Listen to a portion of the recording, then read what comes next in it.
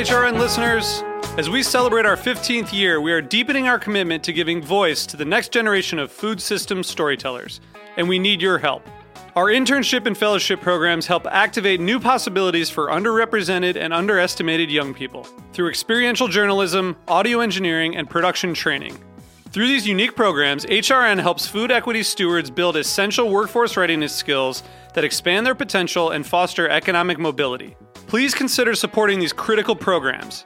And with a minimum donation, you can be entered to win a dinner for two at an amazing restaurant in one of 8 cities and tickets to a concert at a great venue in one of those cities. We have incredible partners across the country who have donated, as they also share our passion for helping to educate the next generation of food systems storytellers. Check out heritageradionetwork.org/15 to donate and enter to win today. That's heritageradionetwork.org/15 to donate and enter to win today. And make sure you donate before March 31st. Thank you. You're listening to Heritage Radio Network. HRN is food radio supported by you. Learn more at heritageradionetwork.org. This episode is brought to you by Roberta's, home of Heritage Radio Network since 2009. Learn more about Roberta's at robertaspizza.com.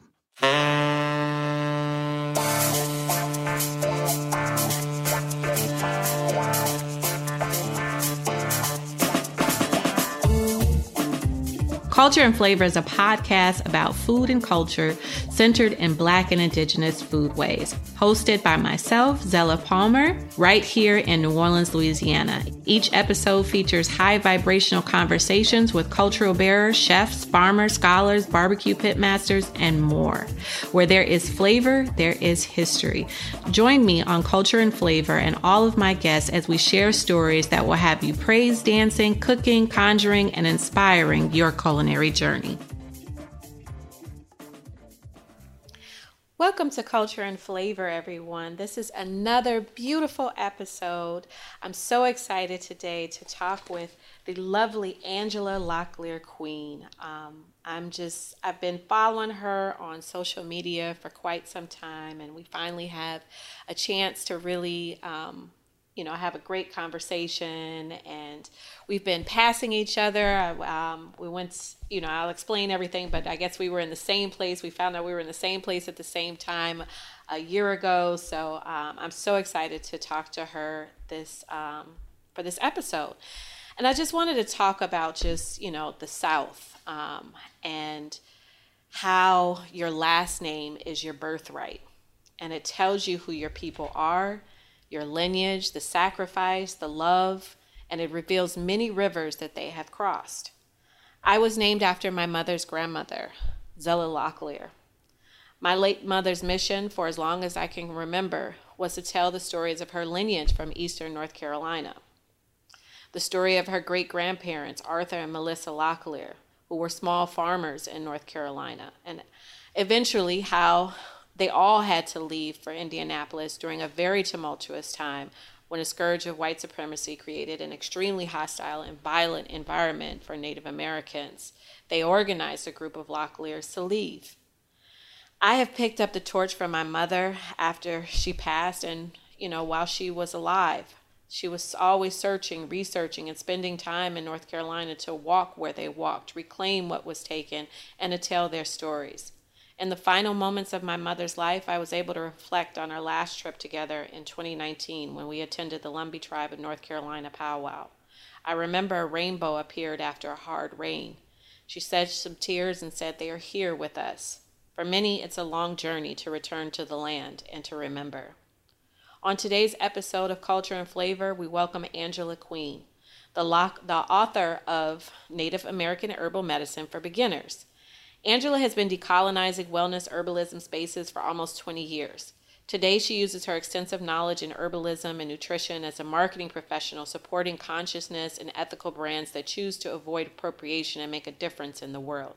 Additionally, Angela nurtures an herbal tea brand called Elemental Herbal Teas. Angela is a member of the Lumbee Tribe of North Carolina and has always felt a strong connection to the Southern landscape. She wrote her first book in 2022 to provide a foundation of herbal knowledge through the lens of Native American culture. Her book features multiple plants native to Turtle Island and 75 unique recipes to help you build your own herbal apothecary. Welcome, Angela. Thank you, Zella. It's so wonderful to be here. It is so wonderful to talk to you. I've just been watching your journey because I'm always, kind of on social media just looking for Locklears.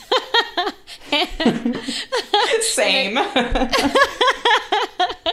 And I saw I've just been watching your journey, and it's been really inspiring. And I purchased your book when you released it. And, just you talking about just your own personal healing journey and reclaiming your roots. Can you talk a little bit about just your journey to your book that is out now on Amazon? I'm going to definitely promote it. Native American Herbal Medicine, 75 Natural Remedies for Wellness and Balance. So if you could just talk a little bit about your journey. Yeah, so I worked in the health and wellness field for several years in the retail capacity, and it didn't leave me much time to connect with the earth, and I had always just dreamed of it while I was working. I was in management, so I worked several hours a week. And when I decided to stay home with my daughter, I said, I'm ready to plant this garden. And I had done some gardening periodically throughout the years and learned I was not very good at growing vegetables. My grandmother, she was amazing at growing vegetables, but I was not. So I said, well, I'm going to grow herbs because I've read that they are very self-sufficient and can endure a lot. So I said, well, I'm going to grow herbs. And I just started my herb garden when I was 8 months pregnant. And I remember thinking about the women in my family, my ancestors. Every time that got really difficult and it got hot and had this big belly and I was planting these seeds, and I just thought, they had no choice but to farm the land. And I'm here with gratitude and the ability to choose. And that just felt so large to me. It felt, I don't know, like I said, there was an immense gratitude for everything they've done to get us to where we're at now, and that I had that ability to choose. So I planted those seeds and watched those plants grow. And to be honest, the first year I had a lot of plants, but I didn't harvest many of them because by then I had my baby and I was just overwhelmed. And it was hot. I'm here in the South and it was very hot. So I gave in and I let the garden just sit there. But all of these plants went to seed. And the next year, all of these little seedlings came up without any of my work. And they just multiplied all over my yard. And I was like, and wow, did the gratitude of abundance set in. And I would collect all of these herbs and I would dry them and I would put them in pretty jars and build up my apothecary. And my husband says, what are you going to do with all of these dried herbs? You're just collecting them. And, I was just really caught up in the moment of awe and how these plants just came out of nowhere, and that I knew that there was a greater force behind them, bringing them into presence for me. And I said, well, maybe I think I'll create a tea blend, because I had years of herbal knowledge. So I said, I'm going to create a little tea blend, and I'm going to see if my friends and family will buy it just to give me a little supplemental money for my garden. And I had a little herbal newsletter that I would send to friends and family. So I said, I'll put it there and see if anybody will buy it. And a couple moms from the community found my tea and they posted about it on Facebook. And the holistic moms community is pretty strong here. And next thing you knew, I had moms asking me, do you have a tea for this? Do you have a tea for this? What about this?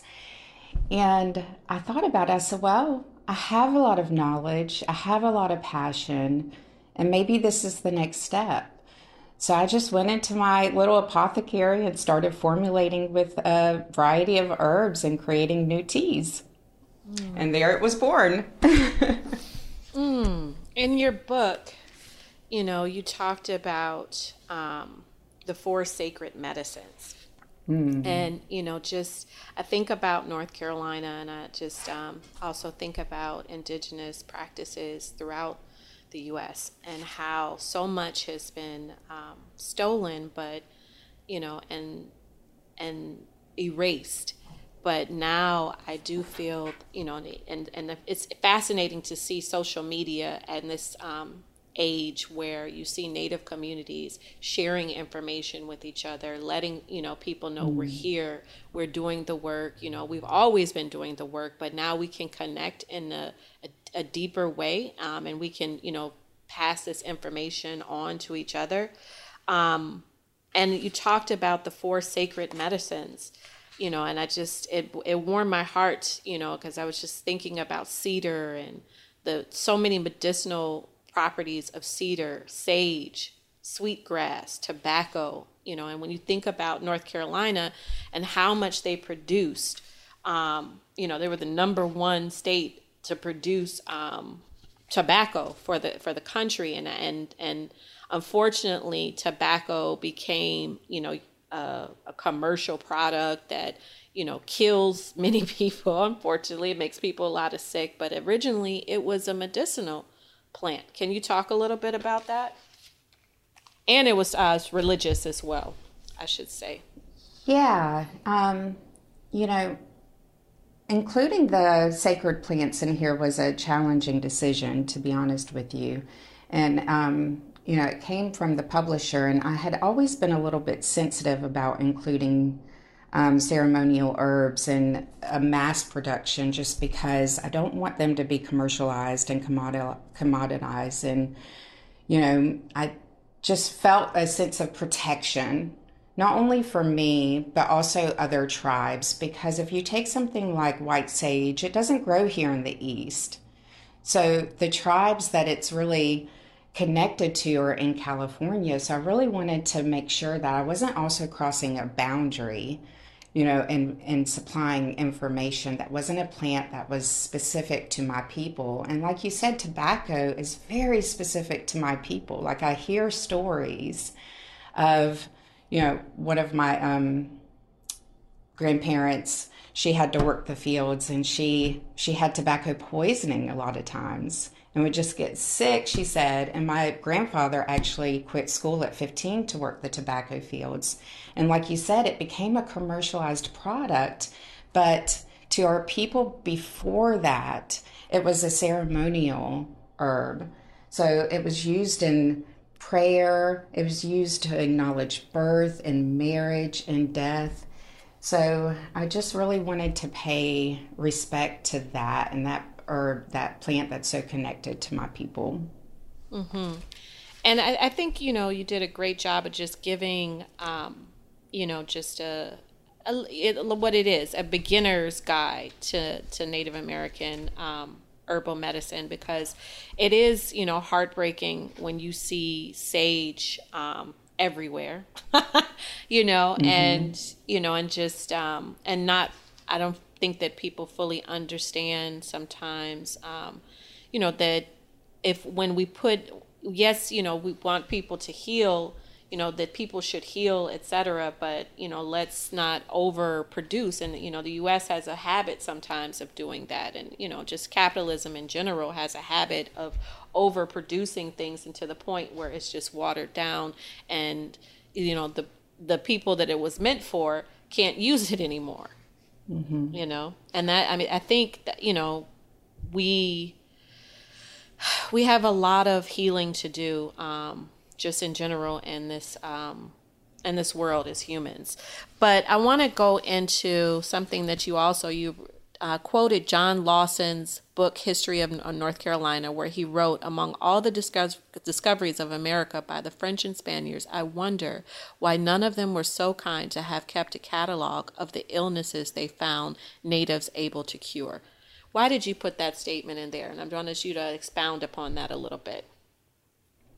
Wow. I just wanted it to be known that the indigenous people knew the way that plants could heal us for centuries before colonists showed up, and that it wasn't documented.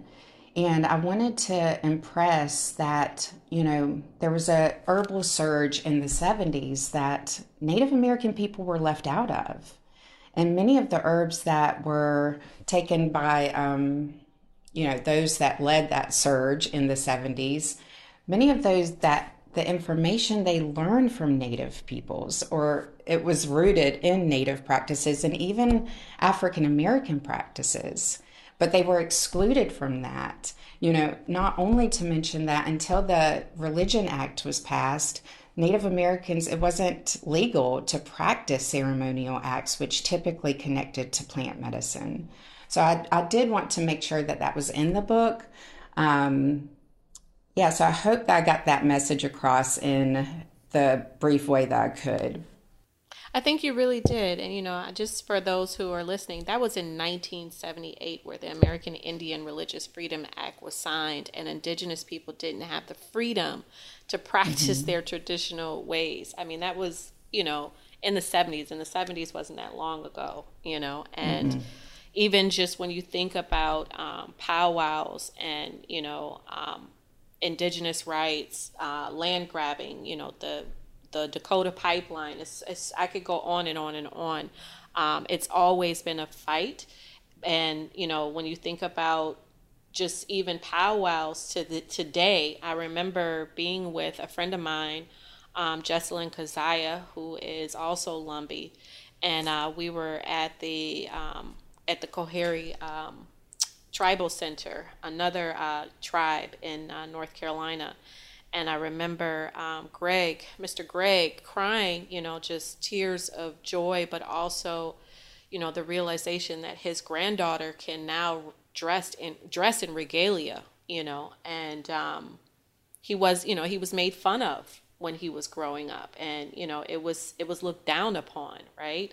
And so even just having your book out, just to start the conversation, I think opens up the doors for not only for non-natives to learn, but for Native communities to start having these conversations, just like you said in your own community. They said, oh, can I get some of those herbs? Can I get some of those teas? So I just want to applaud you for listening to your ancestors and hearing the call and, going forward with that.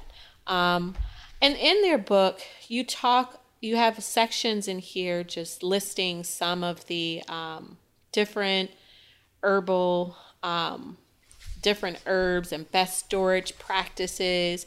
And it's funny because I remember during COVID, I was in Walmart and I remember like standing and just, everybody was in a panic trying to get, food. And all of a sudden I would look to my left and I remember seeing all of these people just standing in the vitamin and, herbal sections, and everybody was trying to figure out how to cure themselves, and then everybody was, buying elderberry and we shouldn't have to wait until, something as tragic as COVID happens to learn about what this land has to offer. Can you talk a little bit about just some of the essential herbs that we need to know? Yeah, I'm glad you brought that up too. During the pandemic, it became very difficult to access herbs, and that is a time that my tea business took a little bit of a break on top of having children at home to homeschool. So yeah, the pandemic really changed things in the herbal sphere. I believe that some of my favorites to have on hand are elderberry, of course, that helps with the immune system. Let's see, hibiscus. I love hibiscus, and it's great for kids because it has that bright pink color, so you're able to kind of make it into a little bit of a juice, and it's high in vitamin C.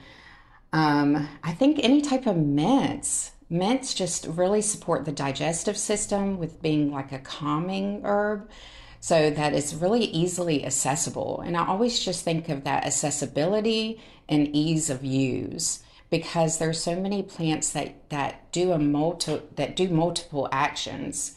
So, but how can you get one plant that's easy to use, very accessible, and could work on different levels? So I definitely think the mints, elderberry is growing now in the southeast. It's going through its transition of becoming berries from flowers. Let's see. I think that's all I have right now. Okay.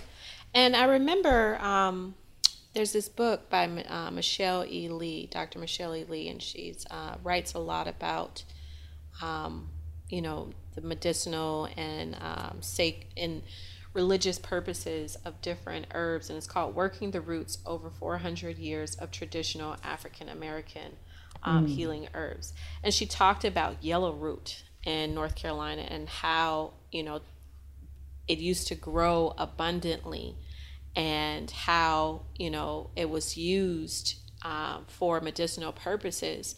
And, you know, now it's, you know, one of those herbs that's basically endangered. You know, what are some of the herbs that are endangered that we need to, you know, figure out how to save seeds, or, you know, work with indigenous communities to make sure that we don't, you know, lose them? And I know sage is definitely one of them, but, you know, do you know of any other ones? Ginseng is another one. So, and I know in the western North Carolina mountains that they do a lot to protect that plant. I have a friend that does a lot to protect the plant. So, and, you know, I'm familiar with the book that you mentioned, and it's a beautiful book. And like you said, yellow root is one. So I tried to avoid those types of plants in the book because I didn't want to perpetuate that, and we need to have a greater understanding. So the United Plant Savers Association is a good website to access to learn more about that, about plants that are endangered. And like you said, white sage is a really big one, and that's just another that I just try to protect by not showing it on social media, you know, not perpetuating just, you know, the commercialization of it. So because it is poached on a regular basis, and like you said before, it just doesn't give access to the indigenous peoples of that land that need to have access to continue to teach their traditions to the youth and to continue on with their ceremonies with that plant. And I've also seen you, I think I saw one of your videos where you talked about passion flower. Can you talk a little bit about passion flower? It's such a beautiful, you know, it's such a beautiful herb. I mean, it's just gorgeous.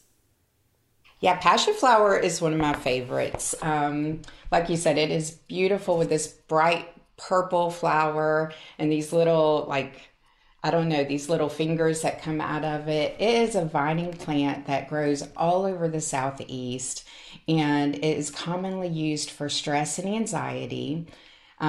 Traditionally, the Native Americans used it for menstrual pain because it has a sedative action to it. So, and I also read whenever I was doing research for the book, and I had not read this before, that they use the root, the juice of the root, for eye infections. I wouldn't recommend anyone try that now unless they are highly trained by someone, but I just found that interesting, so I included that in the book. I've never used the root. I use the aerial parts, which are the leaves and the flowers, and we actually went picking them yesterday. So passion flower spreads like crazy. So it's, you know, wherever you find a patch, you're going to find a bunch of it. And it's also the one food source for the fritillary butterfly. So I love that aspect. So I never harvest the whole entire plant. I'll harvest tender leaves and the flowers, and I leave the bulk of it for the butterflies and, just for the wildlife. Another herb that you talked about, I'm not sure if I'm pronouncing it correctly, but could you just give a little background about it? Because you wrote such a beautiful story about it. The black drink, is it Yopan holly? Yeah, Yopan holly. That is actually a shrub that grows native here. And like you said, it can be consumed in what they call a black drink. So it has theobromine in it. So try to think. Yeah, so it helps with the mood, and a little bit of energy. And it was consumed instead of coffee a lot of times. And it was a beautiful ceremonial drink. And you have to roast the leaves to get that black color. So, but it is delicious. And you quoted in your book from the Travels of William Bartram, 1791. Wow. Bartram wrote, "Our chief with the rest of the white people in town took their seats according to order. Tobacco and pipes were brought. The calumet was lighted in smoke, circulating to the usual forms and ceremony. And afterward, black drink conclude the feast." Fascinating. I mean, the research that you included and some of the stories that you included in this book, I think is really profound. And even though it's a beginner's guide to learning about apothecary, I still think just your own background and being Lumbee and definitely the research that you've done to include specific to North Carolina, I think is so beautiful. Thank you, and thank you for quoting that part of the book. Yeah. I had a word count that I had to stick to with the publisher, but my goal was to fit as much information there as possible while sticking to the word count. So I had to get creative. So beautiful. And then in the end, you also offer recipes, different relief teas. There's passion flower, stress relief tea. I mark the ones that I definitely want to try, and I definitely want to buy some of your teas.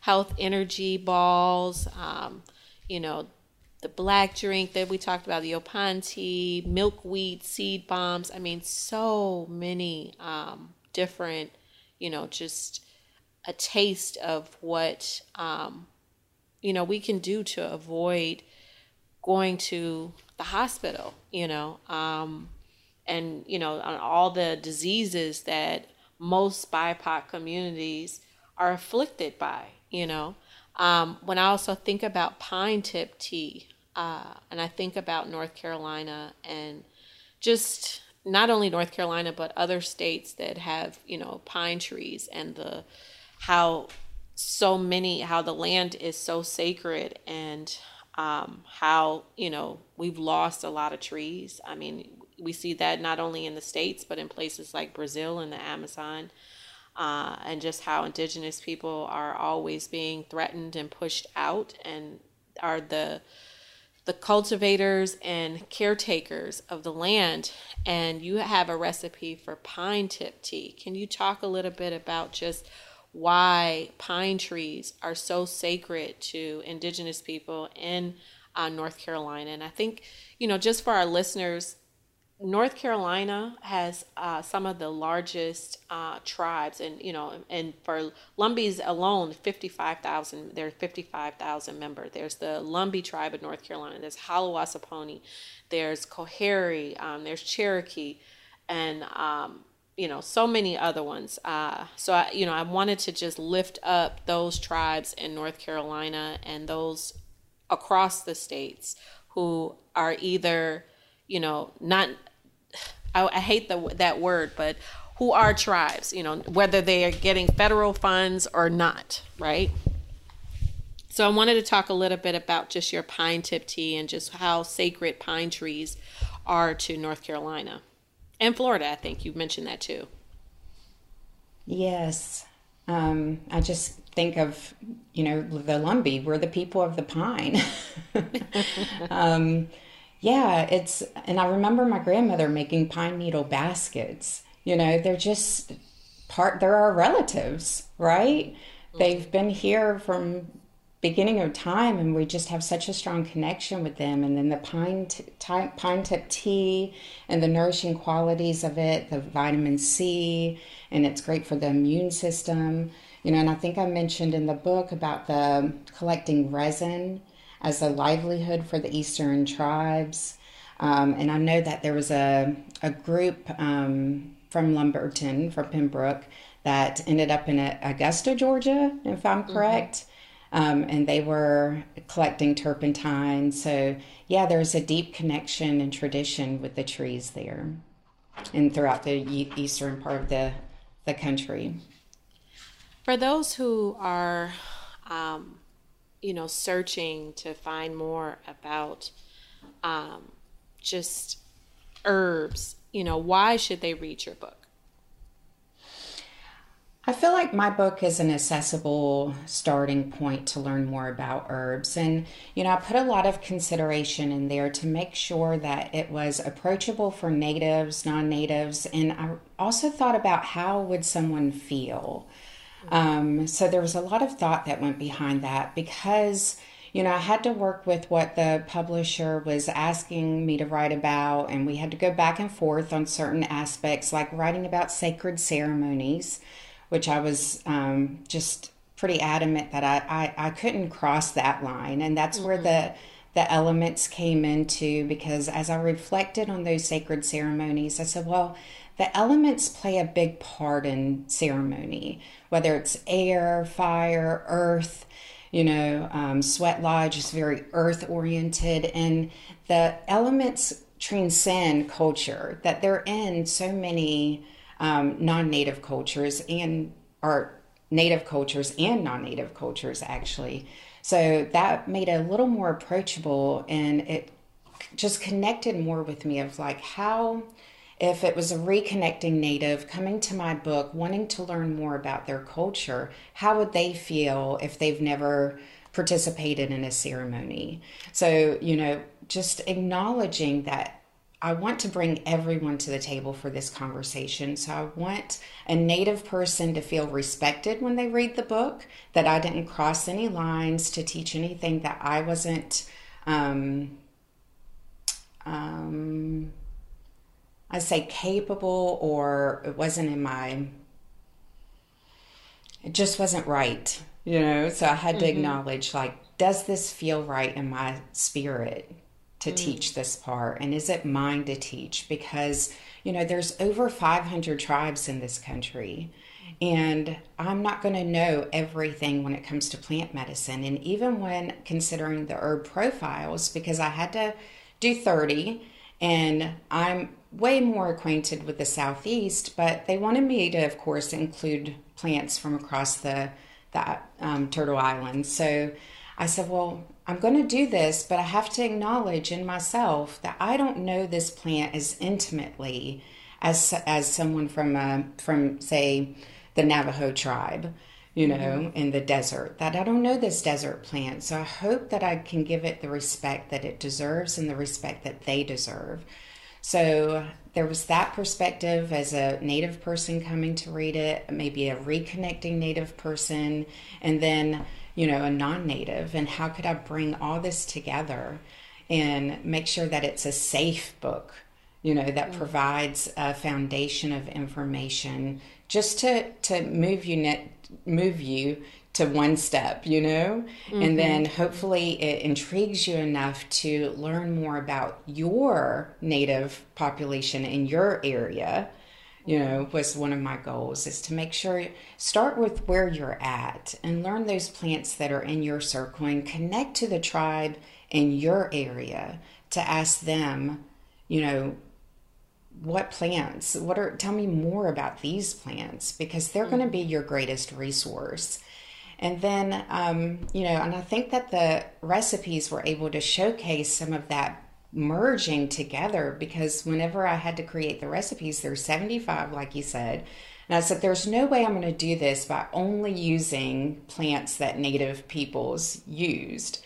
So I had to bring in herbs and spices from India and Asia, and and that part to me was just really exciting, to start to see that rainbow of European herbs, because mint is native to Europe, and it was brought over here, and it's culinary herb, but you can't have these beautiful teas without having that bright flavor of something, of an herb like mint.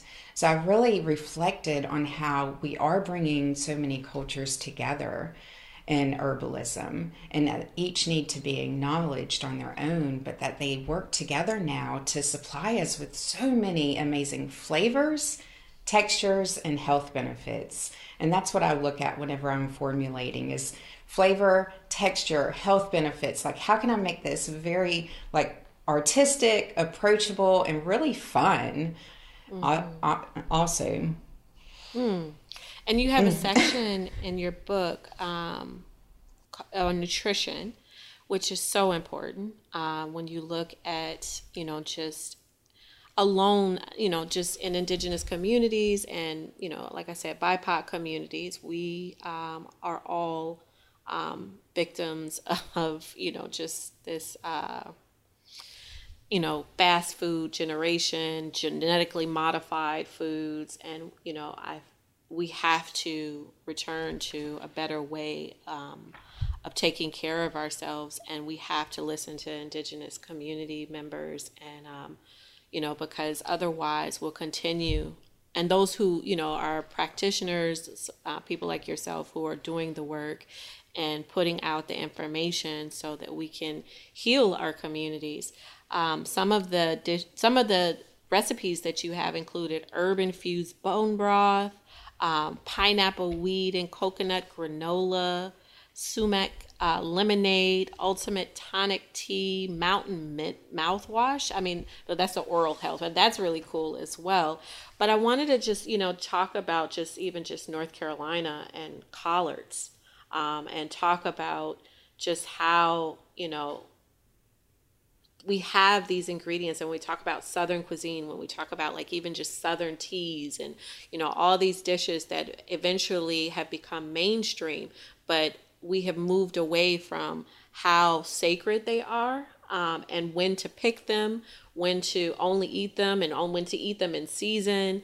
And I think about collard sandwiches, which, Lumbees are known for. If you go to any of the Lumbee powwows or homecoming, you can try an authentic Lumbee collard sandwich, which is mind blowing. And, the collards are not a year round, they're picked at a certain time. And I would love for you to talk a little bit more just about your idea of nutrition and how we can move forward, thinking about indigenous recipes, thinking about, like you said, using other indigenous ingredients from abroad that can add also to, our health. Oh, I love a good collard sandwich. Me too. I make it hungry. No. And one of my grandmother, she insisted I learn how to make corn fritters before she passed. Yeah, so I did master that somewhat. And I love the fact that, those corn fritters are, they're actually are fry bread. It's like people connect fry bread with Native Americans, but in the Southeast, that corn fritter, to me, that's our fry bread, and there's collard sandwich. And, there's so much nutrition in collards. I mean, they're full of minerals. It's just really the way of cooking. But honestly, I feel like, we use bacon fat. So I think that getting away from any type of processed fats is really the main way to stay within integrity of our indigenous foods and then health. Because a little bit of animal fat isn't necessarily bad. It's just having that balance with these foods. But I also remember, my grandmother loved to grow zucchini, squash, cucumbers. So we had a lot of fresh vegetables too, lima beans. I remember shucking corn. So all of those fresh vegetables and coming from the farm, where it retains so many of the nutrients, that's where it's at, and all the flavor that we can continue to have. And, we probably don't give enough credit to eating in community also. That when you're able to eat with people that you're connected to, whether that's kin or just friends and family, and having joy around food rather than stress around food, rather than just mere survival around food, that makes such a difference within our nervous system and the way that we're processing foods. So I think that's important to remember, is that when you eat with joy and that tradition and that connection with your community and your people, like, wow, that is significant to your health and the way that your body is breaking down that food, versus if you're just eating out of survival and you're eating alone and your nervous system is heightened. You know, when we can just let down our guard and enjoy meals together, and even enjoy that chocolate cake without guilt and without we stress. were talking about your chocolate cake. Yes. Was it your grandmother's chocolate cake? Oh, I have a great aunt that makes a delicious one. My grandmother made a pound cake that was amazing. Her pound cake was good.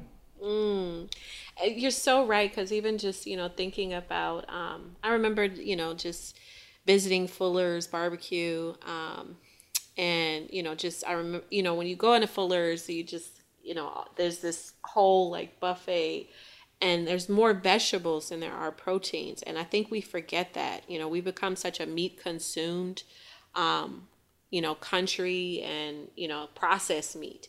And even, when in the book that I put out recently with Ed Mitchell and Ryan Mitchell, we talked a lot about that. Just in North Carolina, people have the idea that, everybody's eating pork all the time. And that's not the case, and especially if you're raising your own animals, what's going in those animals, Mm-hmm.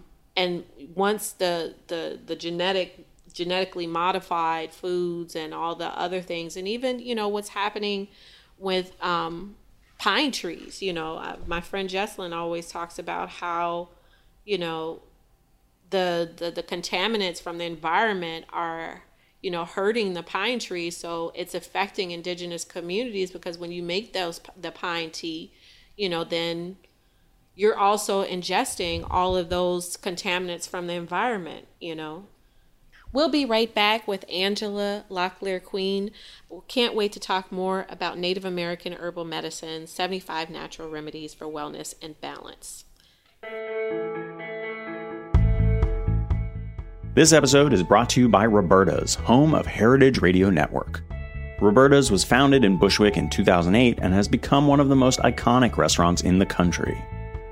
HRN made its home inside of Roberta's in 2009, and together they have become part of the DIY fabric of the neighborhood.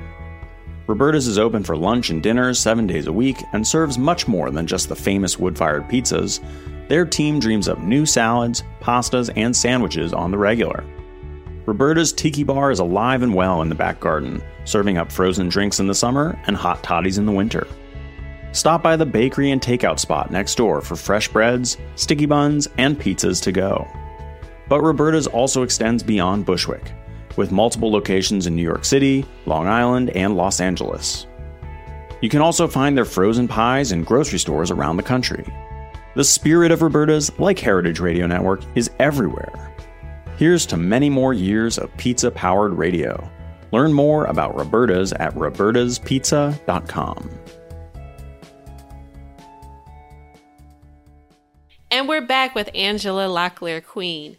And I just wanted to go back and talk a little bit about just, even though, how do you feel about social media? I mean, it's great in some ways, in the sense that, I see a lot of indigenous communities sharing knowledge, sharing, pride. And then I also see another side of it where you're seeing indigenous herbal medicines, herbal practices being used for commercial use, as well as, the idea of farm to table, the idea of foraging, right? And I'm sure some people, their intentions might be definitely pure, but there's also another side of it, that a darker side, that kind of, removes us away from who should be foraging and who we should be supporting. Can you talk a little bit about that? Wow. Yes, that's a big one. I love social media. I love being able to connect with people from the Lumbee tribe, other tribes, and learn from them. I really limit how many of the other plant and herbalist accounts I follow, because you're right, there is a lot of promoting in a way that doesn't really honor the the land, And I wanted to point out in the book that foraging is less than what you can take. It's more about listening and building a mindfulness with the land around you. And I really, I early on, I think I foraged a little bit more than necessary. And then the more I got into it, the more I was like, you don't need to take any plants, honestly, at times, that you just sit with the plant and you ask it, like, what do I need from you? And do I need to take a little, And I'm super cautious about sharing my foraging with people. I've seen accounts that do it, and I think, oh, well, I might get more views if I do this or do that. But ultimately, the views aren't as important as me honoring my practice with the land. And whenever I'm foraging or just spending time like with the plants outdoors, it really is a time for me to connect with the Creator and connect with something bigger. So it's not something I care to videotape a lot of times or to educate about. And I think that there's an immense responsibility when it comes to foraging. One, to make sure that what you're gathering is actually the plant that you think it is, because there's lookalikes out there, and it could become really irresponsible to educate people on social media because they can't see the small details of the plant to know exactly. And we've got videos that are a minute and a half. So you can't possibly educate well enough to make sure that they're getting the right plant. And I don't want that responsibility on me, that somebody collects the wrong plant and causes, health issues within themselves. And then, like you said, it's, over foraging, poaching of plants become a thing. Golden seal is poached often. The white sage is poached. So that's just a system that I choose not to feed into. And I try to let people know that it's really more about building that connection with the environment around you, more so than gathering. Unless you know for sure, like, this is a safe place to gather, because you have to consider pollutants. Like, are you aware that that area has not been sprayed, and that there's not some type of runoff of water that is contaminated that's coming into that area? Are you aware of whether that plant is endangered, like you mentioned before, or if it's having a year where the growth is lesser? And then the ecology around that of, like, what animals depend on those plants. So there's so much to know and understand to be able to forage responsibly, that I think that it really just can't, it's very difficult to do it on social media. And the best way to learn, once again, is connecting with your local tribe if possible, and supporting, the knowledgeable person within that tribe, if you can find one, and being respectful of what they don't want to teach you, what they're choosing to hold sacred for themselves, and honoring that, and through if you're able to hire somebody from the tribe to teach you more about that, the land and the plants that grow there, through that, you're giving back to the tribe, and you're offering, potentially a job to someone who has this special knowledge, and really lifting them up, and showing them that their knowledge is important and respected and valuable. So, I just don't think that we're all meant to learn everything, and that we can look to those that have really honed in that knowledge for, could be decades, or who was passed down that knowledge, and really lift them up and support them. This was such a great conversation, Angela. I'm so happy that you joined, and I'm so, glad that we finally were able to, just have this conversation. And, I encourage my listeners to purchase and support Angela, and definitely Elemental Herbal Teas, her company, and just learn and listen. That's the biggest takeaway, I think, from this conversation, is to listen, protect, and listen to Indigenous communities and allow them to be, not just allow, but remove yourself from the situation so that finally, can return to the land and caretake and cultivate the land as it should be, because we've lost so much from colonization. When you look at even just historically, the abundance of plants, herbs, foodways, culture, sacred practices, so much was taken away. So, I'm so grateful that we're in this age where hopefully we will see a huge turnaround for all Indigenous communities. So thank you, Angela, for joining us. Thank you for having me. This is a lovely conversation, and all the points you brought up about the book were just amazing and beautiful. Thank you so much for facilitating this conversation. And like you said, it's all about listening, and Indigenous herbalists are still kind of on the outside when it comes to herbal conferences and education. So I really hope that just conversations like this will start to change that and bring more spotlight to the wisdom keepers of our people. And I can't wait to see you again, and eat some collard sandwiches. You know what I mean? Yes, girl, yes. We're going to have to line up in North Carolina. Have a good old time. And where can people find you and, support your work, support definitely Elemental Herbal Teas, and follow you on social media? So I'm very active on my personal Instagram, which is a.dawn Locklear. So it's a.dawn Locklear on Instagram. And then I will tag my businesses throughout my profile page there. So those are easy to find. And my website is www.elemental-teas.com. Thank you, Angela, for joining us. And thank you, Heritage Radio Network, and all of our listeners. And thank you for our advertisers who support Culture and Flavor. Have a great day.